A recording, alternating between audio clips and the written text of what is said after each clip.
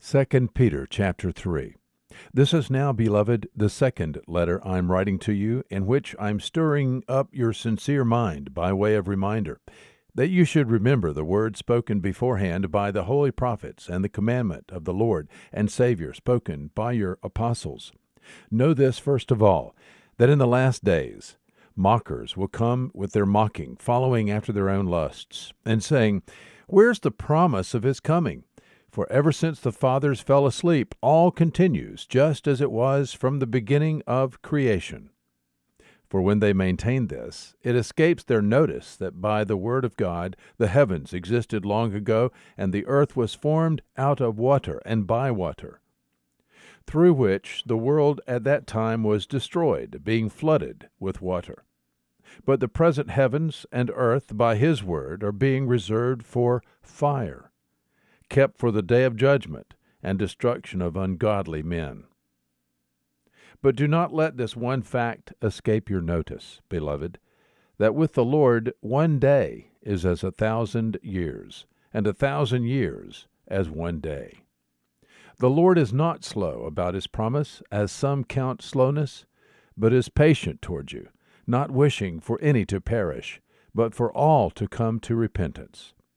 But the day of the Lord will come like a thief, in which the heavens will pass away with a roar, and the elements will be destroyed with intense heat, and the earth and its works will be burned up. Since all these things are to be destroyed in this way, what sort of people ought you to be in holy conduct and godliness, looking for and hastening the coming of the day of God, on account of which the heavens will be destroyed by burning, and the elements will melt with intense heat?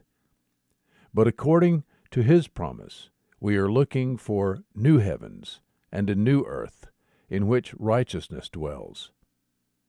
Therefore, beloved, since you look for these things, be diligent to be found by him in peace, spotless and blameless, and regard the patience of our Lord to be salvation, just as also our beloved brother Paul, according to the wisdom given him, wrote to you, as also in all his letters, speaking in them of these things, in which are some things hard to understand, which the untaught and unstable distort, as they do also the rest of the Scriptures, to their own destruction.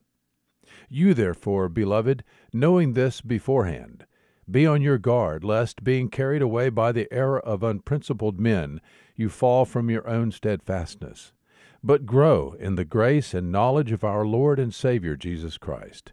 To him be the glory, both now and to the day of eternity. Amen. 2 Peter chapter 3. There is good news today.